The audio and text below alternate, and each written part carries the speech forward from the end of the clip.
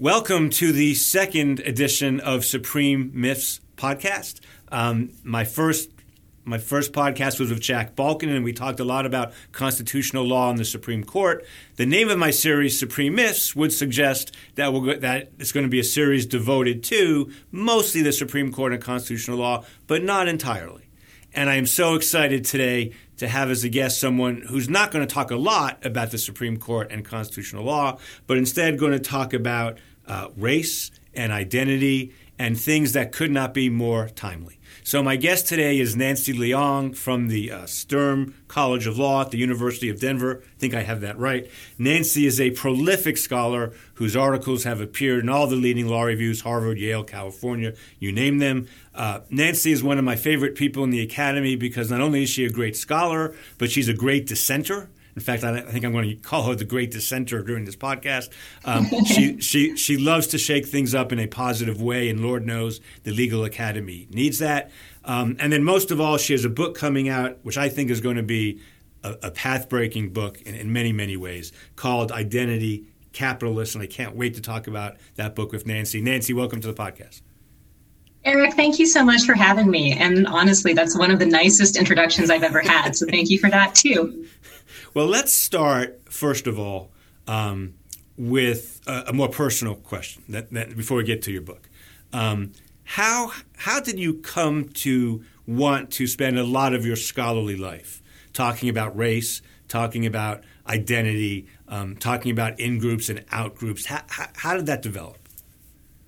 So let me just start with a generalization, which is I think that everything that anybody writes, whether it is a novelist or somebody in the legal academy, is autobiographical to some degree, whether it's obvious or whether it's a little bit less obvious. I think that everything we write is autobiographical to some extent. And, I think growing up as a biracial Asian and white person in an overwhelmingly white suburb of Denver, Littleton, Colorado,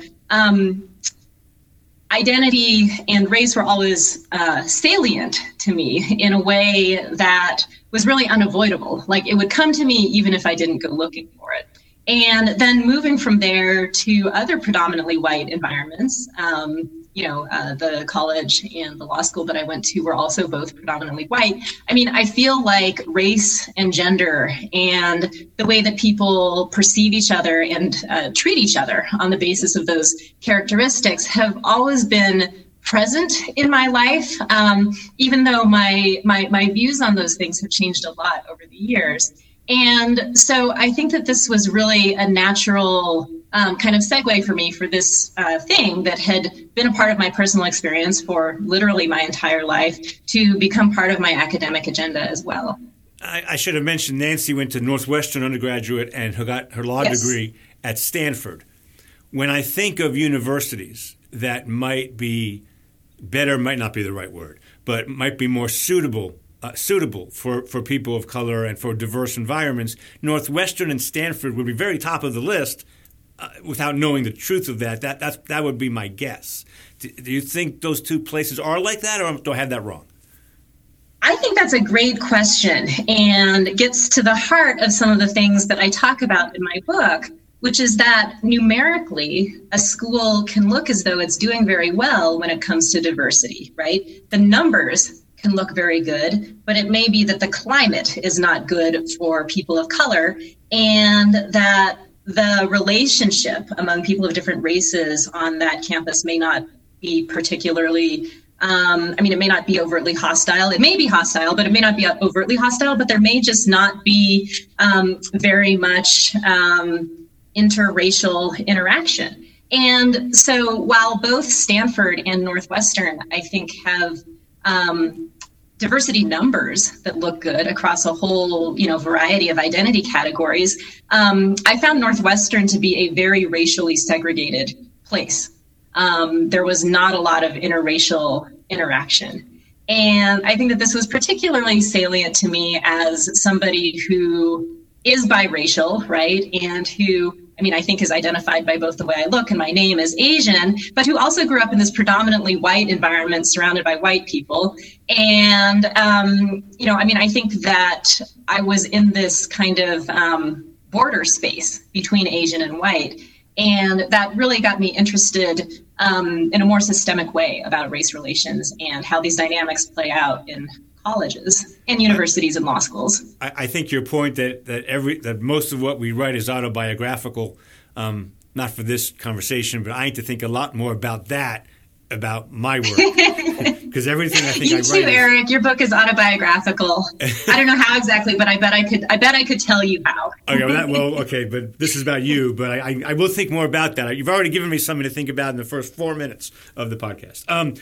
I read the prologue to your book and was an identity capitalist, and I got to say, it's rare that I know it's a trade book, but it's obviously a trade book written by a law professor, and I know the audience, I hope, will be much bigger than the legal world, and I'm sure it will be. But it's still a book written by a law professor. And I have almost never I've read 500 of those in my life. Something happened in the prologue to your book that touched me in a way that virtually no legal books have ever done before. And that's the story you tell about, the very personal story. You tell about the wedding you attended. And I would like you to tell that story because it really hit me hard. I have to say, it hit me hard.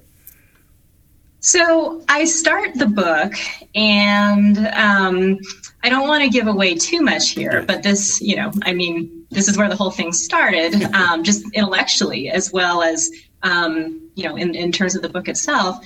I started putting the pieces of what I call identity capitalism together at a wedding I was invited to. I was invited to this wedding by a friend of mine who I knew from college, but had not kept in particularly close touch with over the years. And I was a little bit surprised to be invited. But I like weddings. And after I was invited, I went. And at the wedding, it was lovely, and we're drinking and we're dancing and everybody's having a good time.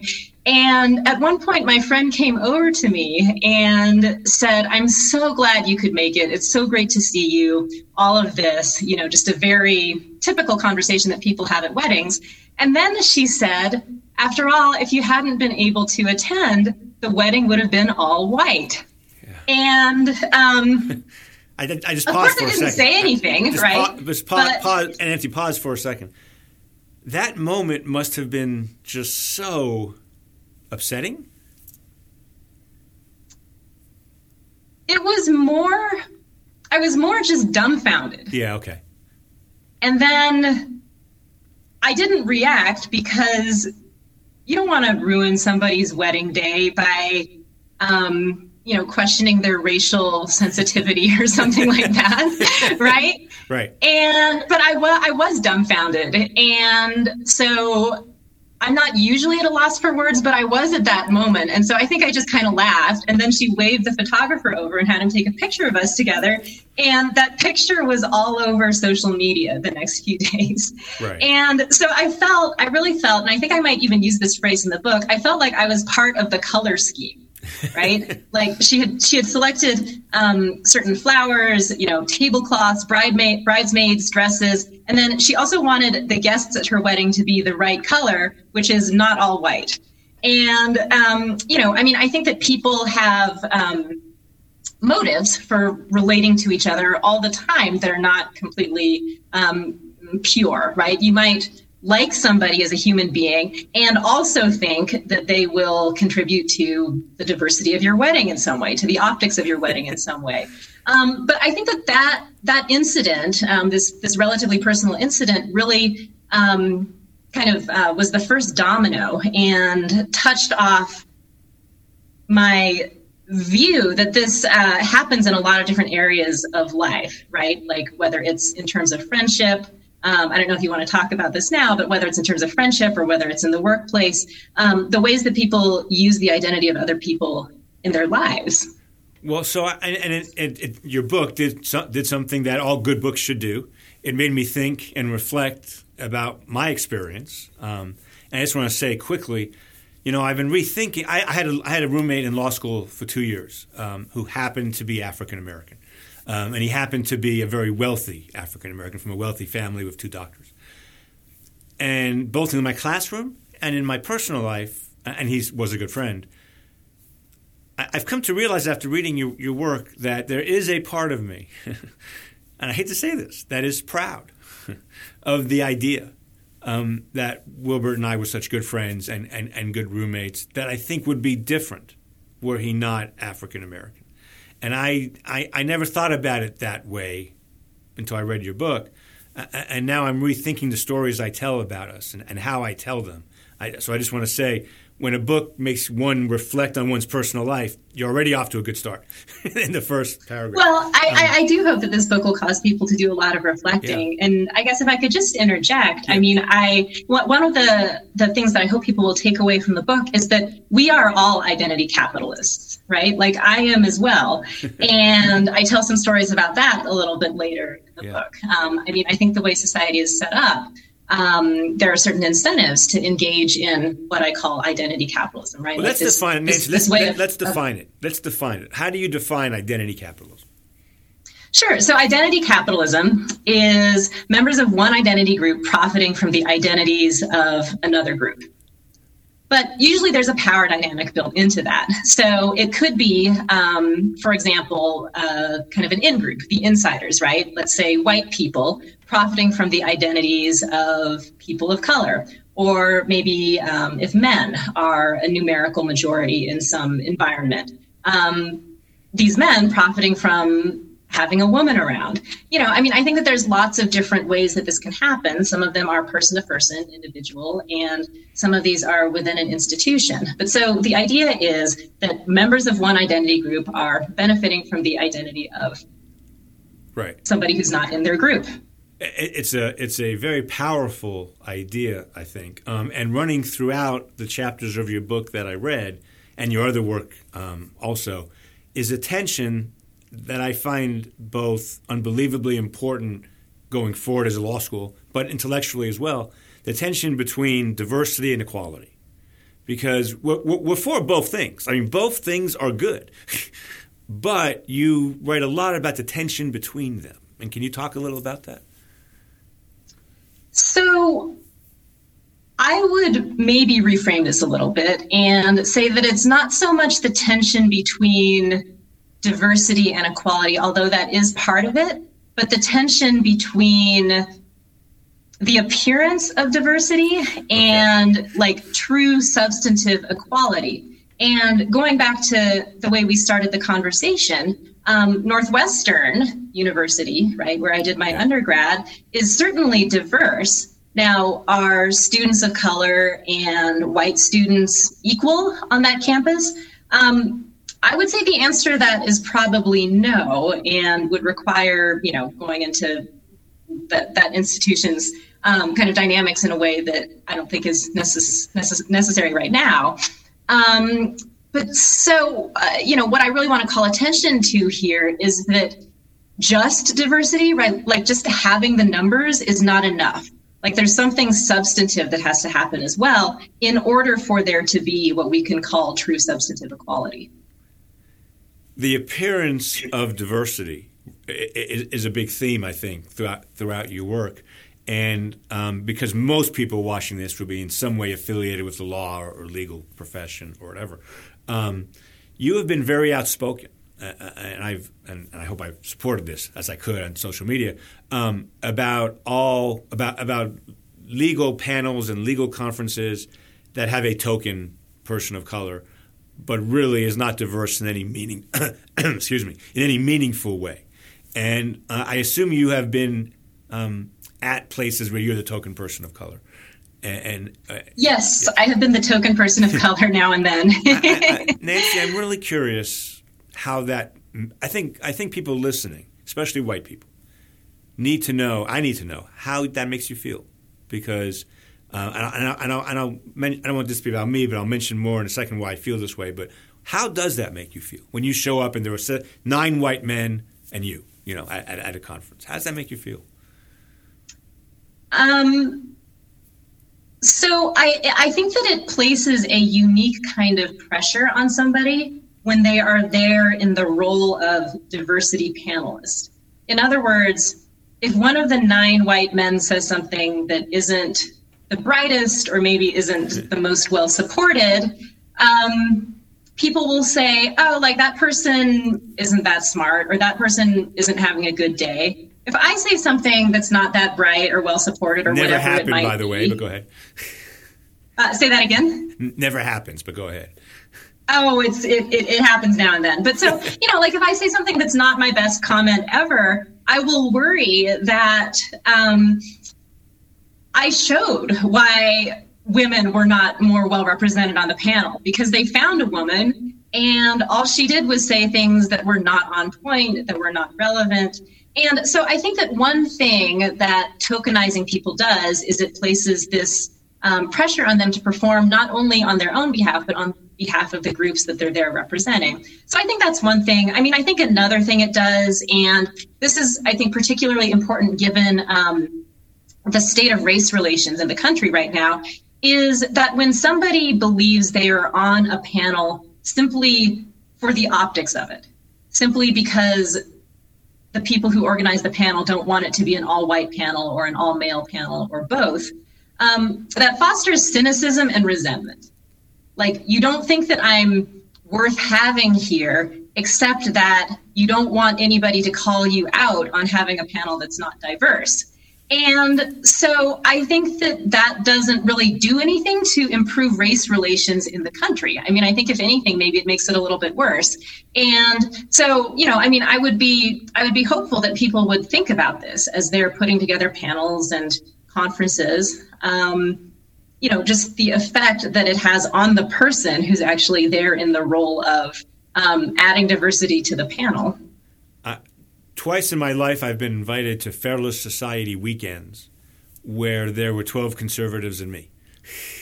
And 8 hours a day, 2 days in a row. And what I realized at the end of the second one, I behaved well, which for me is unusual, until the end of the second one, when they started talking about abortion, and I did not behave well.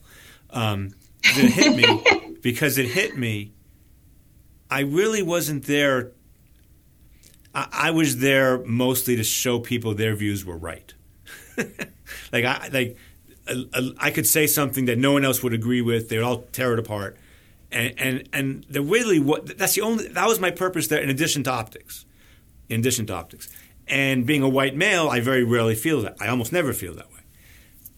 I can't imagine the pressure of that on people of color on a continuous basis throughout one's 20, 30-year career.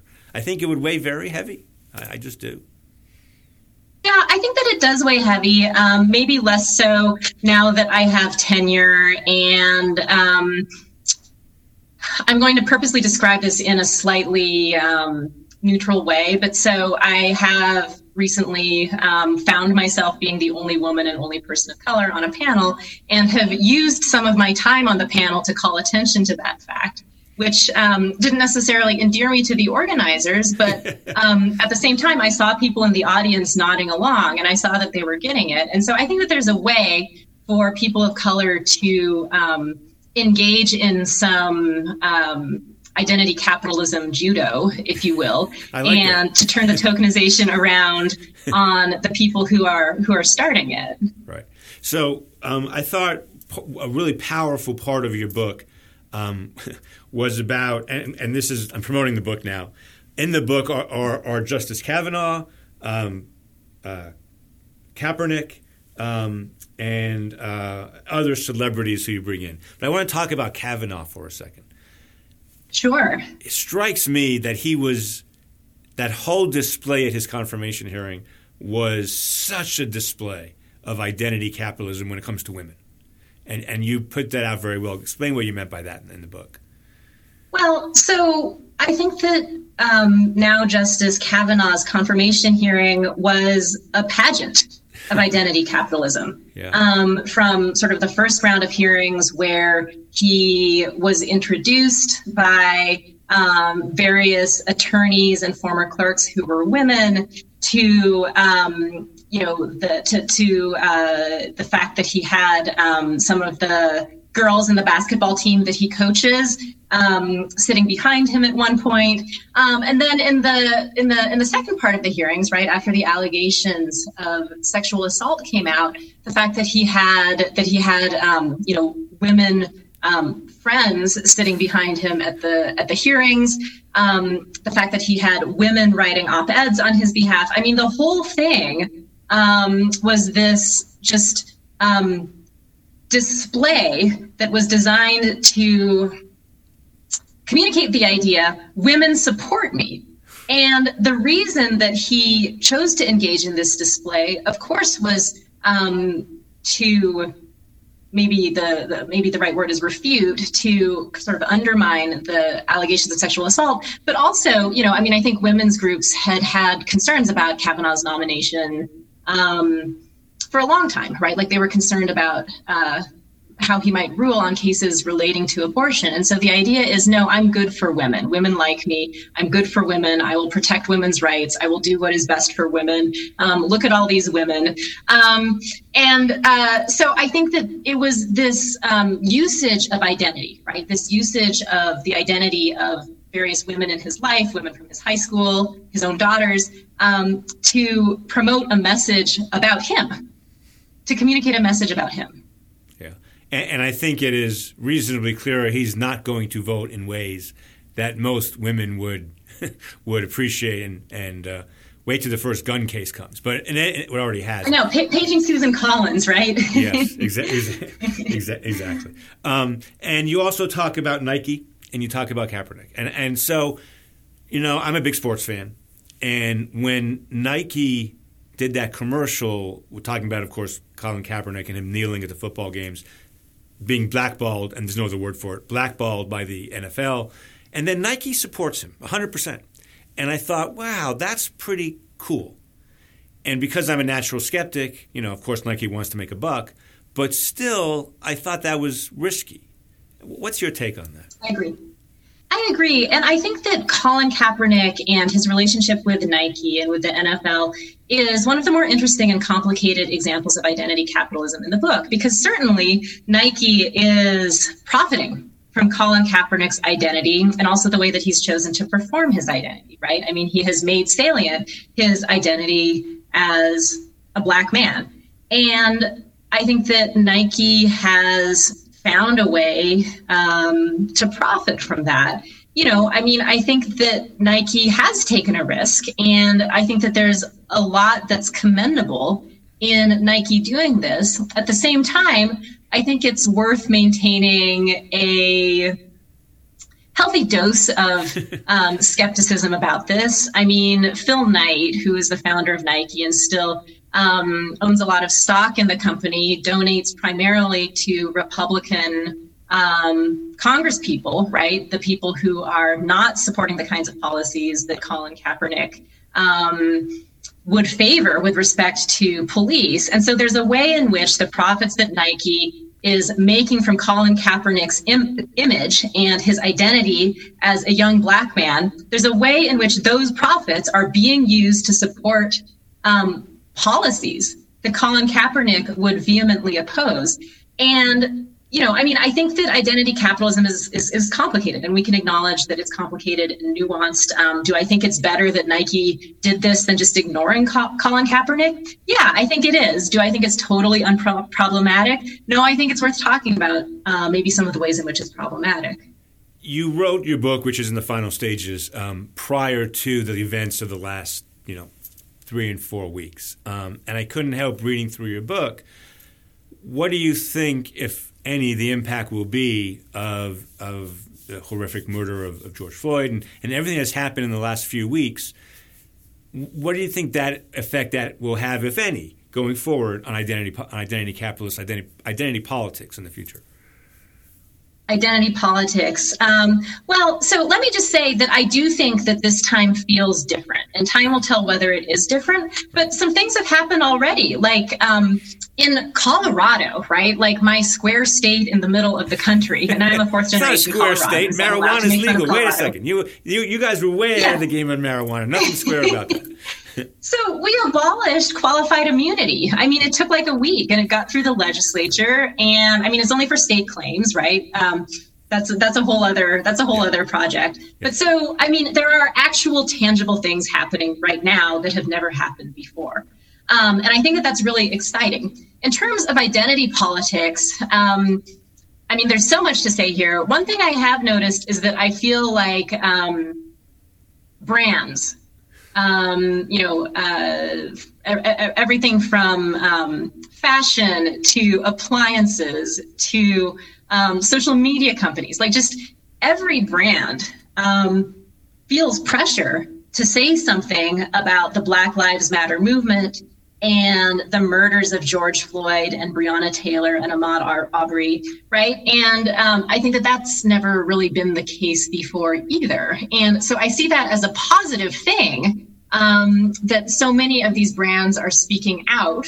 At the same time, I think that some of the things that the brands are doing to demonstrate their commitment to Black Lives Matter are substantive, and others are a little bit more for show, right? They're a little bit more about the optics. Like, we made an Instagram post with only Black models wearing our clothes, which PS, you can click here and buy them on our website, right? I mean, that's not substantive. I think maybe the next level up from that is we're going to donate 50% of profits to, let's say, the NAACP or something like that. So there's a whole spectrum of things that brands are doing, from things that are purely performative to things that are actually substantive. And, I think there are certainly a lot of interesting examples of identity capitalism around the Black Lives Matter movement right now. I mean, one of the things about writing a book that is a trade book and that is about culture. There's a lot of pop culture in the book, be warned. Anybody who's interested in the book, there's a lot of pop culture in there. I mean, one of the things about writing a book like this is that there's never a good time to stop writing because things just keep happening. Like there's more pop culture. There could be a whole chapter just on this particular moment around the protests, and I think that the absence of this will be felt in the book. So, I do think that perhaps it opens the door to kind of a sequel, if you will. It'll be a second edition. It'll be great. I have a hard question for you that sure. I'm a little reluctant to ask, but we're friends, so I'm going to ask it. I have a small reputation of being a Supreme Court critic, and that's kind of my brand. I've been called that by people, and it's rare that, and that's what I get asked about and things. I find you in a little bit of a catch-22, and I wonder how this is going to play out. I'm glad you wrote a trade book because I'm nervous about academics who are going to ask you the following question like I'm about to ask you, because I am an academic. I think the book is so important and so interesting about how people profit off identity politics, identity capitalism, sometimes in good ways, a lot of times in bad ways. You're clearly profiting off identity capitalism and identity politics by writing about it and by getting a book contract about it. And you're going to go around the country talking about it. And I'm wondering if you've thought through that. Irony is too strong a word, but that idea. Oh, I certainly have thought about this. And Eric, I'm actually a step ahead of you. I talk about this in the conclusion. You have to, of course, purchase and read the book to see what I say about myself. But one of the things that I try to make clear throughout the book is that I don't exempt myself from any of this. Like, we live in a society that is built on identity capitalism, where different identities have particular values. And when I kind of shopped this book around to find a publisher, did I play up my own identity as an Asian American woman? In fact, the first Asian American full professor at the University of Denver School of Law. You bet I did, right? And, is Stanford University Press, who's publishing the book, are they going to maybe include that in some of the promotional materials? I bet they are. I'm an identity capitalist, and so are they. Now, I think the dynamics are complicated here, and we could dissect that a little bit more. We could talk about,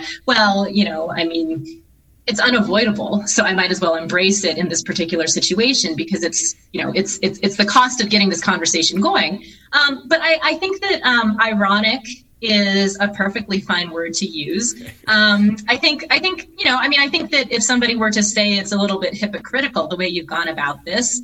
I'm not saying that. I think you're not saying that. Well, I think if somebody did say that, we could have a conversation about that as well. My point to all of this is just I want people to be more mindful about what they're doing. And the ultimate question, I think, should be, okay, given that identity capitalism is unavoidable in some sense, given the society that we live in, at the same time as we're all engaging in identity capitalism, is there some substance behind it, right? Like, am I accomplishing something good by having my book out there in the world, even though there is some identity capitalism along the road to get there? And I hope the answer is yes. I know the answer is going to be yes, and I know that because it's a intriguing, provocative, and incredibly important book. But it's built on a series of articles you've written, or at least I assume it's built on a series of articles you've written, all of which most of which raise these kinds of issues, and also you do it in a way that's personal, and we have that in common.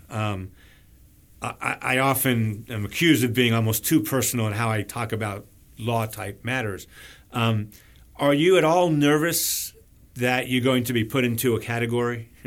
And, if we're having a panel on diversity, affirmative action, identity, well, we're going to invite Nancy. If we're having a panel on the Commerce Clause, you teach constitutional law, or we're having a panel on some other substantive area you're an expert in, you may be fenced out of that because of this other brand that you're putting. I will tell you, I think this is a problem for a lot of people at non-elite schools like you and I. Yeah, I mean, I think that we all get put in boxes to some degree, and little boxes. What's that? Little boxes. There was a show called Little Boxes. Weeds on Little Showtime. Boxes.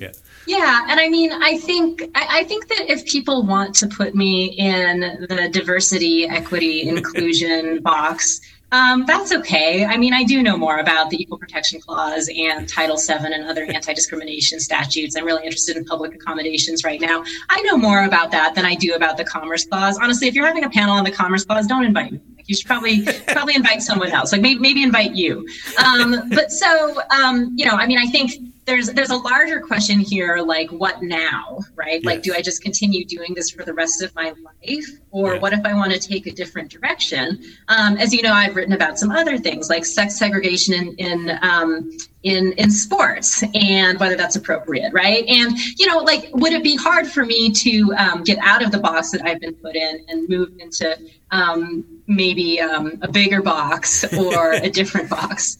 And I do think about that a little bit, but I think that, there's a way in which a career as an academic is just a lifelong kind of identity crisis. Like, am I who I think I am? Am I writing about the right things? Am I making a difference? All of this. And we should be self-conscious about. We should be self-conscious about that. I mean, we should be, right? I think so. I think so. And I've tried to get somewhat uncomfortable, or I've tried to allow myself to be comfortable with being uncomfortable.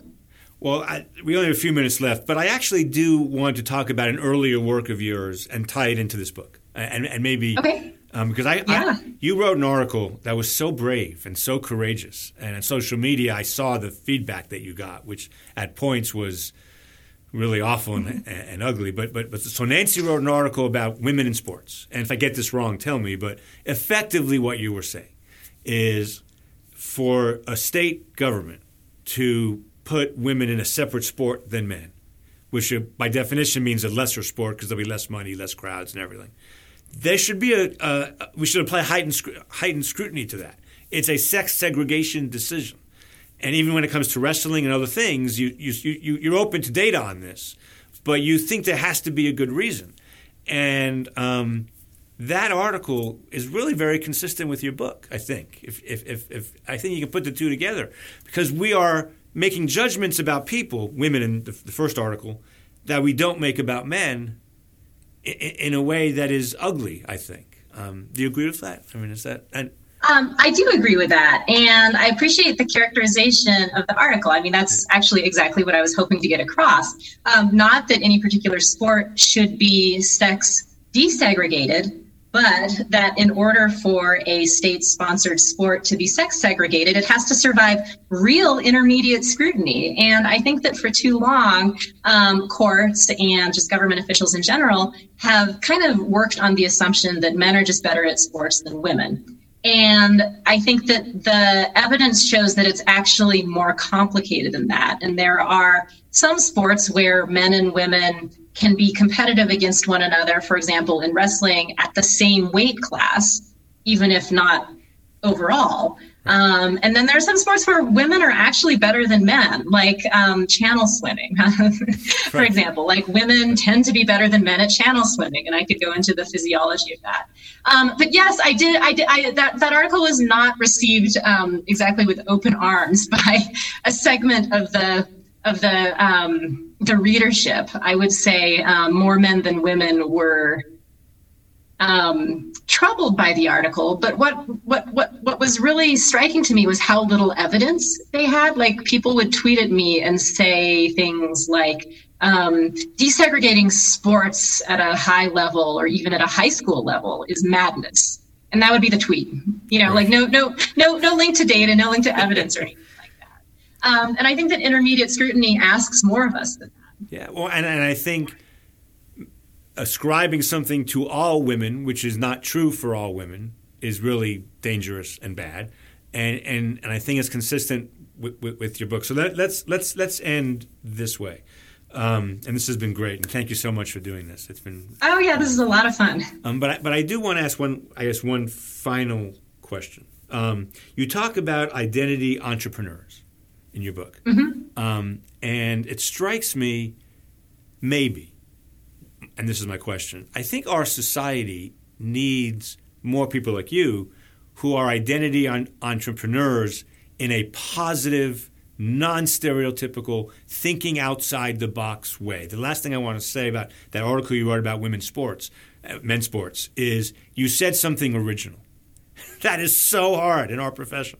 To say something original that's not dumb is incredibly difficult because everything's been said before. Not what you said, though. And I think this book has a lot of stuff in there just like that. So my question is, how do you become a good identity entrepreneur? I mean, when I say how do you, not you, how would just take a white liberal male who wants to help become a good identity entrepreneur? So I think that part of it is just being self-aware.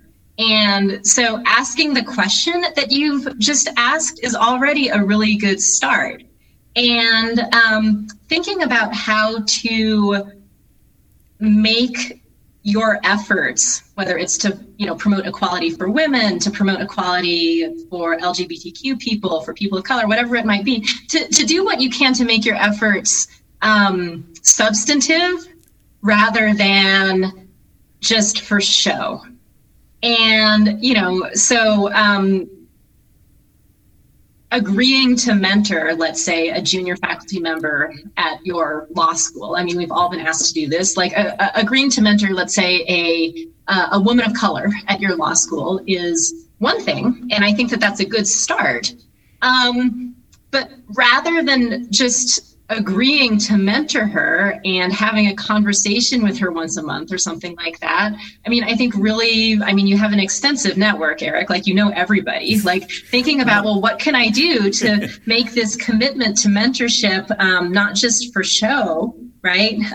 Not just to sort of nominally show that we're bridging racial divides, but to make it substantive, right? Like, what can I do to further this junior professor's career? So I think that self-awareness is a big part of it. Thinking about how to make tangible differences as opposed to, just differences that are optical, that are for show, is a big part of it.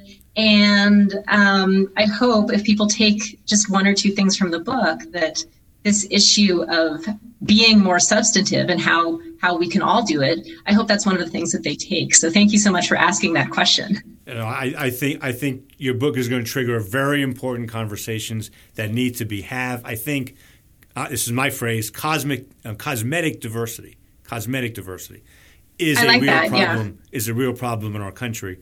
Your book is trying to solve that problem, and it's so important. Nancy, thanks so much for doing this. I really appreciate it. I've learned so much from you, not just from this book, but throughout your career, and it was great talking to you. Great talking to you too, Eric. Thanks so much for having me on. Thanks, Nancy.